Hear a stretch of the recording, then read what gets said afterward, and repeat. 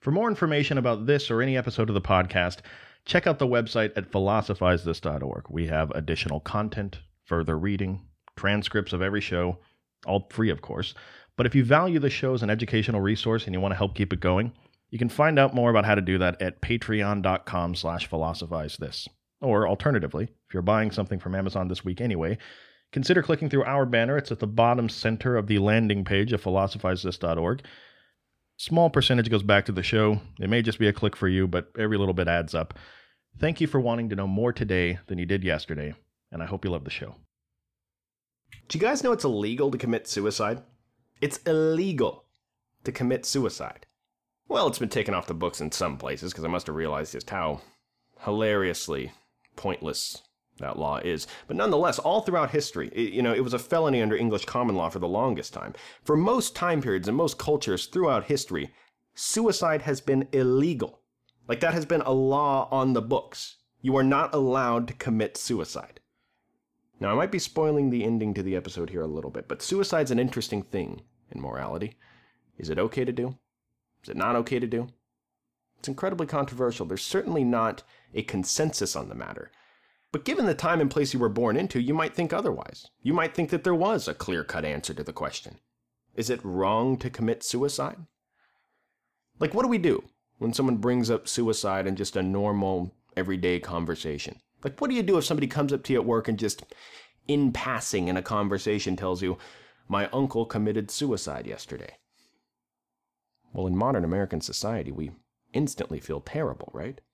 Oh no. He committed suicide? That's horrible.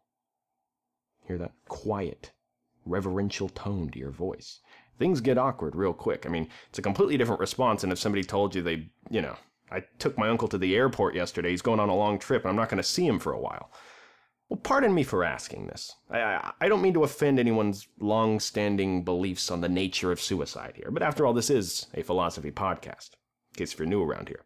This is all about questioning our beliefs on stuff, questioning why we think and act the way we do. So I apologize in advance if this is an easy question for you to answer, if I'm somehow wasting your time with this. But why is suicide so wrong? Why are we so quick to negatively judge suicide in particular? Why did suicide earn this reputation? Why can't it be that we live in a world where somebody tells you at work their uncle committed suicide and your natural response is, hey, good for him, good for you, good for both of you guys, yeah. Look, maybe I should start here. Let me ask you a question. Can you at least imagine a world where there's ever a situation where committing suicide is okay? Can you think of an example where committing suicide would be an okay thing to do? Now, most people in response to this question fall into one of two camps. I'm not saying you fall into either. In fact, if you listen to this show, you're probably much more nuanced on the subject than this, but most people, statistically speaking, fall into one of two camps. Either one, no, absolutely not. Are you kidding me? Why would you even ask that? What, are you stupid? It's never okay to kill yourself. Never. It's never the right decision. There's always an alternative. The other camp is, who cares? I'm apathetic about everything. Not my problem. Hey, you want to kill yourself? Kill yourself. It's your body. I can't stop you. Do what you want with it. The point I want to make here today is not which one of these is more correct. The question I want us to ask ourselves today is something a little weird, I guess, but that makes it in keeping with this whole show. Where do these beliefs come from initially? Your beliefs that you hold right now about whether suicide is morally permissible or not, even if they're more nuanced than these two examples I just gave, where did those beliefs come from in the first place? You weren't born with them, were you? I mean, you weren't a baby walking around on the playground with beliefs on suicide. You must have learned them somewhere. Or you must have reasoned to them somehow. Where did they come from? Well, here's an even better question for us to consider. Can you imagine a world, and this is completely hypothetical here, okay? I realize how crazy this sounds, but can you imagine a world where committing suicide was actually a good thing? Where people waited their entire lives for their ultimate moment to just commit suicide? Where they trained every day in hopes of one day having the deterministic laws of the universe or the providential hand of God, whatever they believed in, give them the glorious opportunity to commit suicide?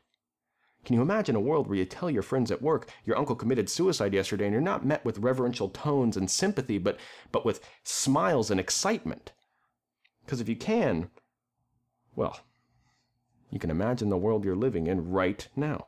That's a pretty good place to start. For example, the Spartans, right? Spartan warriors lived every day of their lives training, praying for this sort of opportunity, praying to be met with a glorious situation of certain death on the battlefield where they may sacrifice themselves in the name of their countrymen. But even outside of combat, even in many cultures today, it's seen as an honorable thing to do to take your own life in certain contexts. It's an honorable thing to do to take your own life if you're nothing but a financial or an emotional burden on your family and fellow members of society. See, what I'm arguing is not that suicide is some great thing that we should all strive to do, but that maybe the world is not as black and white as suicide is bad in every situation, or suicide is perfectly okay in every situation. I mean, even just in the vacuum of modern America, a single culture, a single time period, even then, we keep two sets of books when it comes to suicide, don't we? Hitler, notoriously seen as a suicide. The guy had it coming. Right? The enemies were converging in from either side on Berlin. The guy killed himself as a suicide. But what about the suicide of Jesus Christ, our Lord? Why did Jesus commit suicide? Now, right now, you're probably saying, Stephen West, you are horrendously misinformed. Jesus didn't commit suicide. He was crucified. He was put to death by the Romans. He was murdered. Well, I got news for you, person I'm talking to through this microphone. Jesus was God manifest on planet Earth. This guy could do everything. This guy could walk on water. This guy could heal the blind. This guy could have summoned an army of freaking flaming unicorns to come down and smite the Romans and prevent them from ever crucifying him. He chose not to. He facilitated his own death. He committed suicide in the name of your sins. See, it's very tempting to try to redefine this word suicide to only account for the negative, right? Very tempting to redefine suicide to only account for the self-facilitated deaths that I disagree with. Let's try not to do that. Now, for you more secular-minded folks, the Jesus example probably didn't resonate with you very well. So let me do another one. What about Socrates?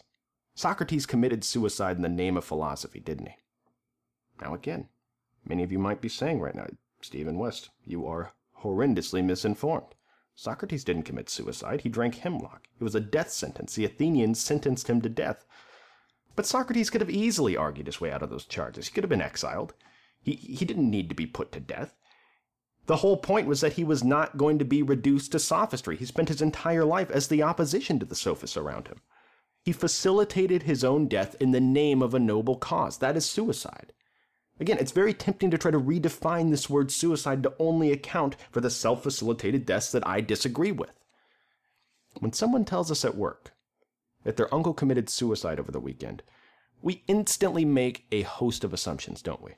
We instantly assume that something must have been wrong with this person when they made that decision. And there may have been mentally, but that doesn't change the assumptions that we make in our head, right? Assumptions like suicide is wrong. Why would anyone commit suicide? I certainly wouldn't commit suicide. Death's something I'm trying to avoid at all costs. But therein lies the problem.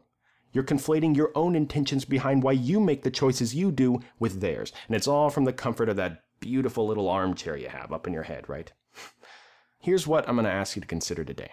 That maybe your thoughts on suicide are equally as conditioned into your head as the ones were conditioned into the heads of the Spartans during antiquity. Maybe your beliefs on suicide are more pliant, or at least less black and white than they might initially seem on the surface. And we're going to look at suicide from a lot of different angles today, ultimately to Kant's views on suicide, which I think are an incredibly interesting take on why suicide is never okay. But let this episode serve as an extension of last episode, right? Let this episode be an example of just how easy it is for us to outsource our beliefs to the people around us. I mean, suicide in itself doesn't seem very dynamic, does it?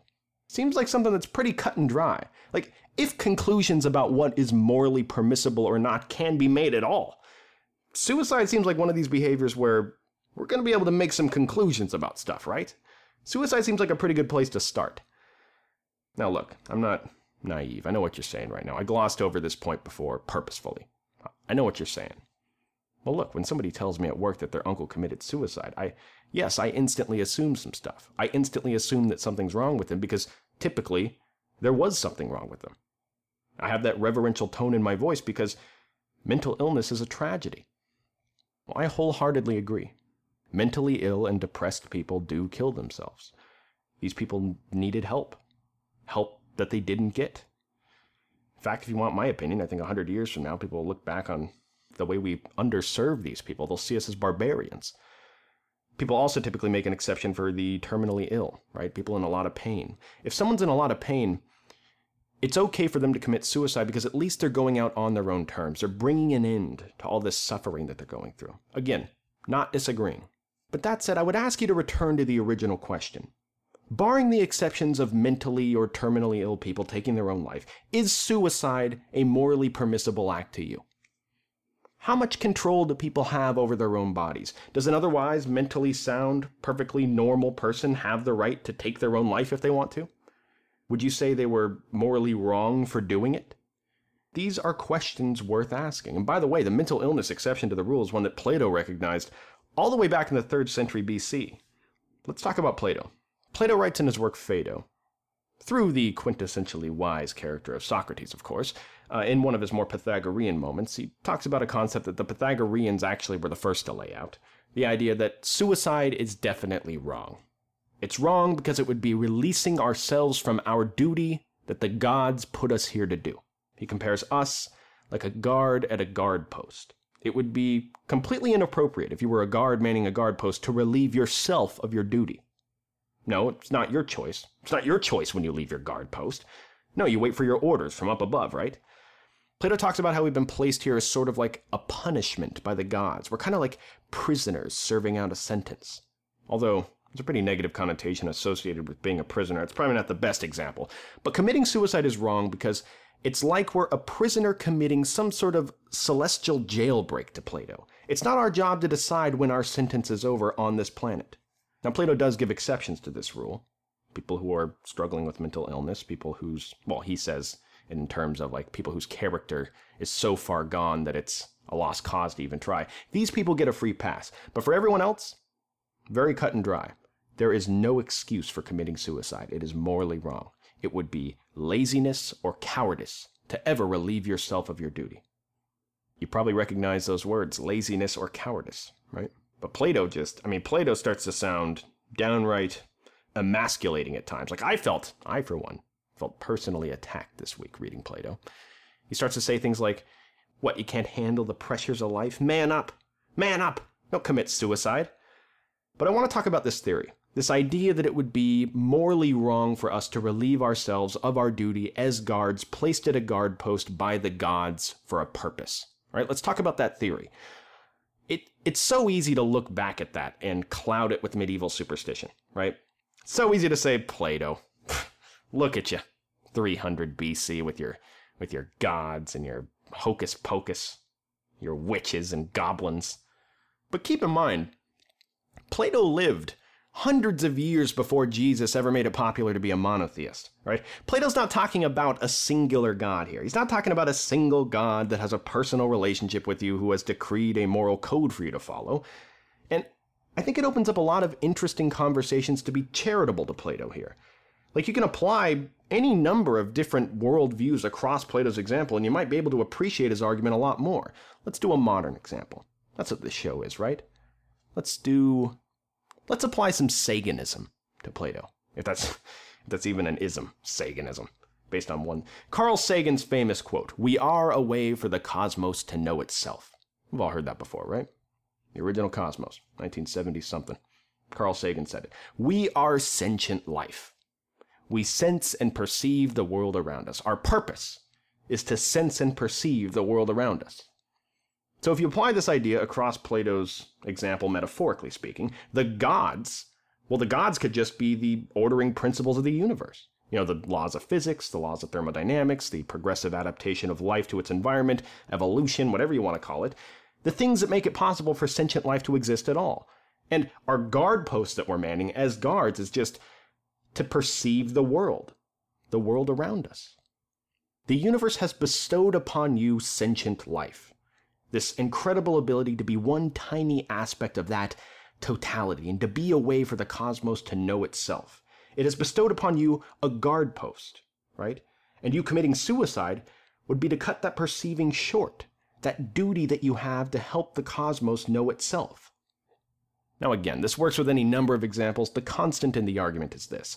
We have an obligation to some exterior thing, whatever it is, some purpose assigned to us by a third party that would make us killing ourselves immoral because it's us not meeting up to our end of some bargain that's been set up. People don't just do this with gods or the universe. They do it with, people even do this with government and society, right? They say from the very moment you're born, society and government are giving you certain benefits. The benefit of security, the benefit of resources. Even down to the roads that you drive around on. These things are serving you. And some people say that it's morally wrong to commit suicide because you owe it back to this society, your production. You owe it to this society to produce as long as you possibly can. Again, this argument is not just God's, it's not just the universe or virtue or society. The constant in all of these arguments is that it's wrong for you to kill yourself because you have an obligation to meet your end of some bargain that's been set up. Oftentimes, this bargain's been set up without your explicit consent, which starts to be the really funny and twisted part of all of this. But anyway, after Plato, you got the Stoics, you got Seneca, famous counsel to the Emperor Nero, as we talked about on this show. One of the most famous suicides ever. Seneca famously, it's the quality of life that matters, not the quantity of life. But nothing was more influential, nothing, on how the average American views suicide than Christianity. Now, it should be said, to be fair to Christianity, in recent years, the Catholic Church has been coming around, right? They see the writing on the wall. If they want to survive as being a moral authority in this world, they're going to have to grow, morally speaking, as the society grows morally around them, right? They've introduced new clauses into their verbiage that allow for mentally ill or terminally ill people to commit suicide, and they are pretty sure that Jesus is going to be understanding.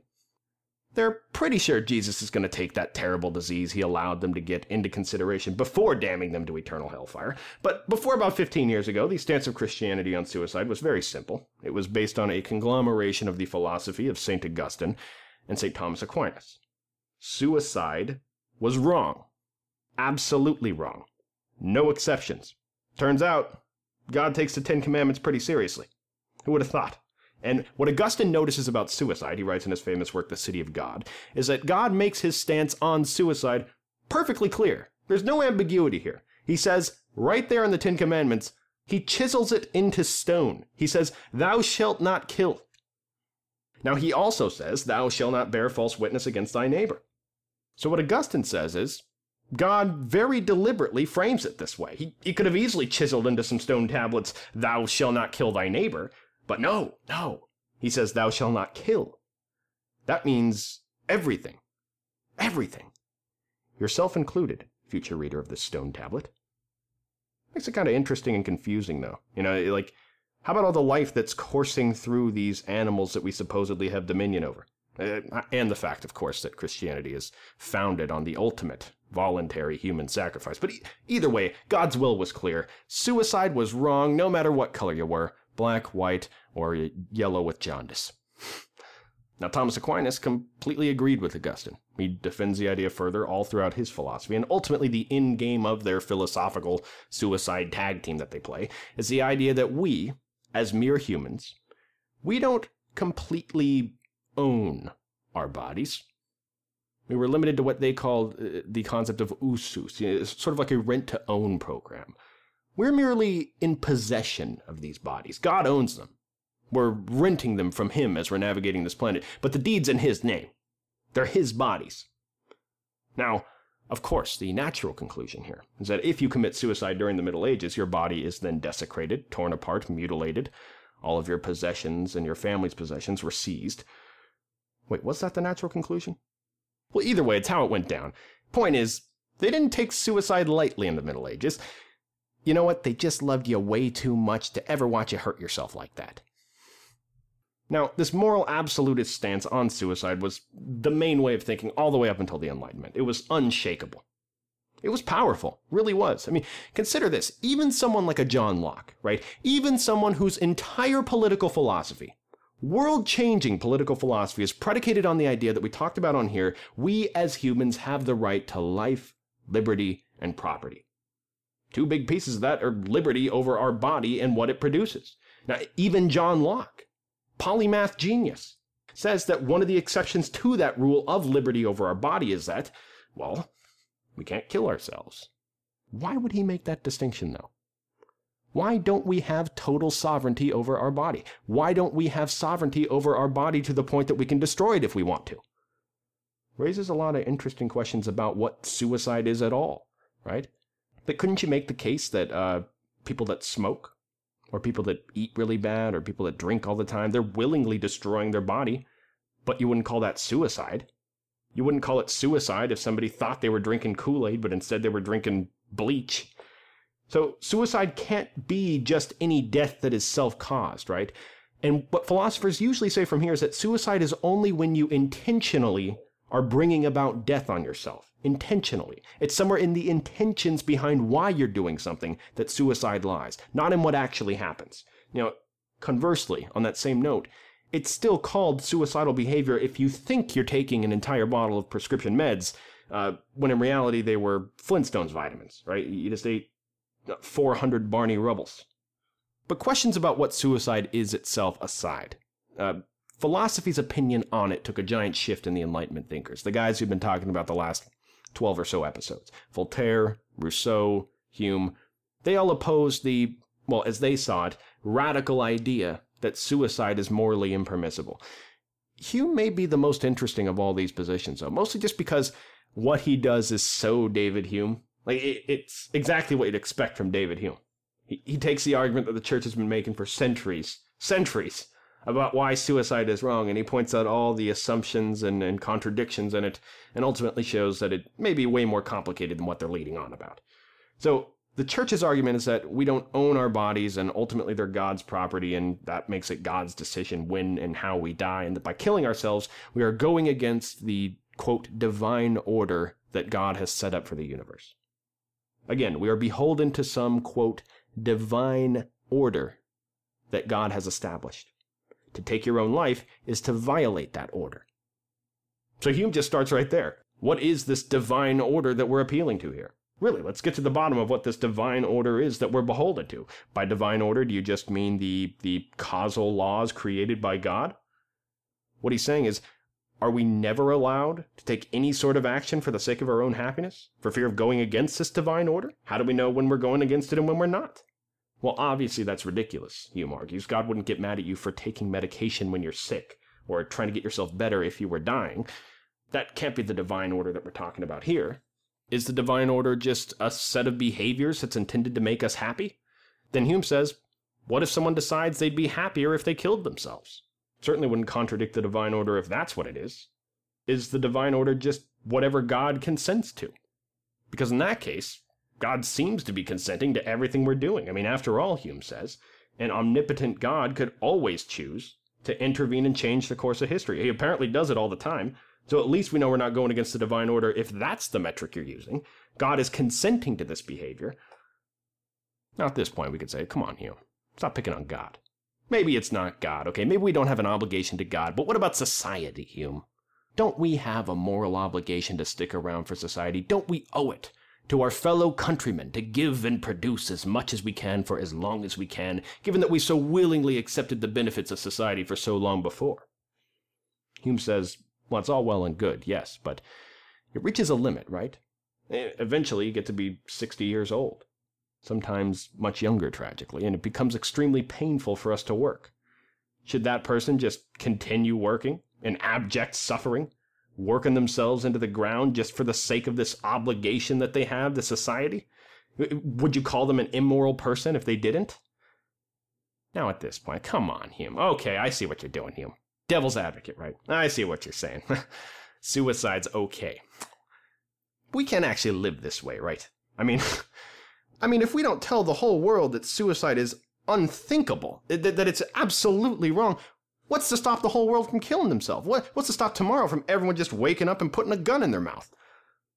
That's the slippery slope argument. I guess if I was Bill O'Reilly, I'd feel like I really hammered home a good point right now. The more solid argument that somebody could make to Hume here, the more interesting conversation might be. People that are young and stupid make rash, immoral decisions. We know this. They make them all the time. How many of us out there, how many teenagers have stolen a candy bar from 7-Eleven at some point, despite knowing that stealing is wrong? If we allow suicide to be on the table, This time, what if a teenager makes a similar rash, immoral decision, but this time, it's not a Snickers bar at stake. It's their own life at stake. To that, Hume would probably say, what are we worried about with suicide? What's so wrong with suicide? What are we worried is going to eventually come about if we dare to say that suicide is a morally permissible thing? Look, it's not like the world's ever going to be one where we go around attracted to the idea of suicide. No, we have a natural aversion to death as humans. And what he says is, if a right-thinking person ever got to a place where they just truly didn't want to live anymore, they got to that place and arrived at that conclusion in the face of that fear of death. In spite of that fear of death. They probably thought long and hard about that decision to even be able to transcend that natural wiring.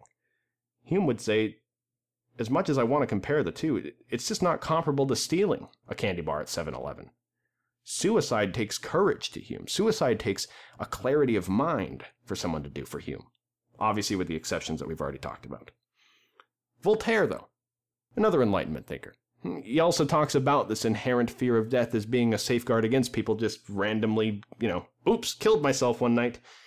He actually has a very beautiful quote. He says, quote, "I have been 100 times on the point of killing myself, but still was fond of life. This ridiculous weakness is perhaps one of our worst instincts. What can be more absurd than choosing to carry a burden that one really wants to throw to the ground? To detest and yet to strive to preserve our existence. To caress the serpent that devours us and hug him close to our bosoms till he has gnawed into our hearts." End quote. He's saying, how crazy is it that even in cases where people hate their life, and I mean truly hate it, detest their very existence, they still have a desire to live. They still have that instinct to just persist at all costs. It's downright illogical, Voltaire's saying. It's like caressing the serpent that's eating us. Why would we go on like that? And to take it one step further, Voltaire would say, why would we say that someone's immoral for wanting to end that? Why don't they have full control over what they do with their body? On that same note, let me ask you this question. Let's say you knew someone. Let's say you knew someone and they said that they truly hated their life. And what they wanted more than anything else in this entire world, what would make them happier than anything else, is to just end it all. Let's say that you knew they were planning to do it on a specific night in a specific place. Would you want some sort of police force, some sort of governing body to step in and stop them from doing it? To restrain them, to lock them up and force them to live? So in other words, do you believe that people not only have the right to take their own life if they so choose to, but they also have the right to not have people intervene and stop them from doing it if they want to? There are a lot of people that feel this way. If what you want more than anything else in this world is to kill yourself, these people say, I just don't think it's right for someone to be able to tie you up and force you to live. But the flip side is true as well, right? Like, if you don't think somebody should be able to step in and stop you from committing suicide, then you also need to be consistent on the other side and say that you don't believe in doctors stepping in, intervening, and assisting people with the act of committing suicide. Complicated national debate that we've been having in this country for quite a while now, and I think it's this question on whether we should allow people to intervene on one side or the other of this decision. I think this is one of the big things that stops progress in this area, but it's a tough question to answer. I'm not going to do it on this show. But the point that I think these Enlightenment thinkers would want us to realize is that, look, it's so easy for us to relegate this activity of suicide down into terms of, I think death is bad, therefore suicide must also be bad. But here's the thing. Many cultures don't see it this way at all. Sometimes the most dignified and best way that you can die is on your own terms, not on the terms of something else. Maybe what these Enlightenment thinkers would want you to ask is, maybe what you have a problem with is not the act of suicide itself as somebody voluntarily facilitating their own death, but something else that lies at the root of the intentions behind suicide. Maybe it's something else, because not everyone commits suicide for the same reasons. There's a lot of range, right? Yes, some people do it out of depression. Some people do it out of anger. They say, I'm going to show you, I'm going to commit suicide, like they're punishing someone. But other people do it in the name of glory. There's other people that do it in the name of duty to their family and the people around them. There's other people that do it because they believe they're serving the creator of the universe, sacrificing themselves in the name of the thing that gave them life to begin with. Well, Kant didn't see room for this sort of nuance on the subject. No, Kant thought it was very simple. Suicide is wrong. But what's interesting about Kant is that in part of his argument, he gives an entirely secular account for why suicide is always wrong. This separates him from many of the people we've already talked about, people where they're appealing to some god that chiseled something into a mountain 1,000 years ago, right? Kant thinks that if you even try to commit suicide, not even succeed at it, but even just trying to commit suicide is tantamount to, quote, discarding your humanity, end quote. You are now lower than the beasts, to Kant, lower than animals. He's not just having a bad day here, okay? He's not just throwing around a bunch of insults. No, Kant really does think that if you try to commit suicide and you survive the act, that we can treat you like an animal now. Like dog biscuits being fed to you, like, who's a good boy? Who's the bestest boy in the whole world? Kant says we should, quote, treat him as a beast, as a thing, and to use him for our sport as we do a horse or a dog, end quote. Now, where's Kant coming from here? It seems kind of harsh, right? Well, Kant says that by killing yourself, you're no longer treating yourself as a human being. No, you're treating yourself as more of a thing. Nothing more. Just a thing. Which, to Kant, has a lower status than a human being and apparently gets you fed dog biscuits and used for sport. He says, quote, man can only dispose of things. Beasts are things in this sense. But man is not a thing, not a beast. If he disposes of himself, he treats his value as that of a beast. He who so behaves, who has no respect for human behavior, makes a thing of himself, end quote. Now, the other argument that Kant gives that I think is the really interesting one, it's this. It just doesn't make sense that something could be a moral act, while simultaneously the very act of doing it precludes moral acts from being able to take place at all. It's a very interesting point here. In other words, Kant's saying that if you kill yourself, you're dead. That's it. You can't do moral things anymore. What Kant's saying is, why would it be a moral act to, quote, root out the existence of morality in the world, end quote? Like, why does that make sense? How could something be considered moral that prevents you from doing anything else moral? No, by taking your own life, you're robbing yourself of something. You're robbing yourself of your rationality, of your ability to do your moral duty. You're robbing yourself of everything that distinguishes you as a human making free-thinking choices. This is the reason why Kant thinks it's not only morally wrong to commit suicide, but by even trying to do so, you have forfeited your human card. Hand it over. Get out your wallet, hand over your card. You are not a human anymore. I'm going to do a bit of foreshadowing here. This whole conversation that we're having right now, that we've been having over the Kant and Hume episodes collectively, it's coming to a climax. This whole conversation that we're having this episode is a micro to a much larger macro that's going on in history right now. What Kant and Hume are doing here is crafting a way of looking at human life that is so beautiful, so freeing of these shackles that we burden ourselves with willingly to know stuff all the time. Actually, you know what? I'll save that. The point of this episode is don't commit suicide. Thank you for listening. I'll talk to you next time.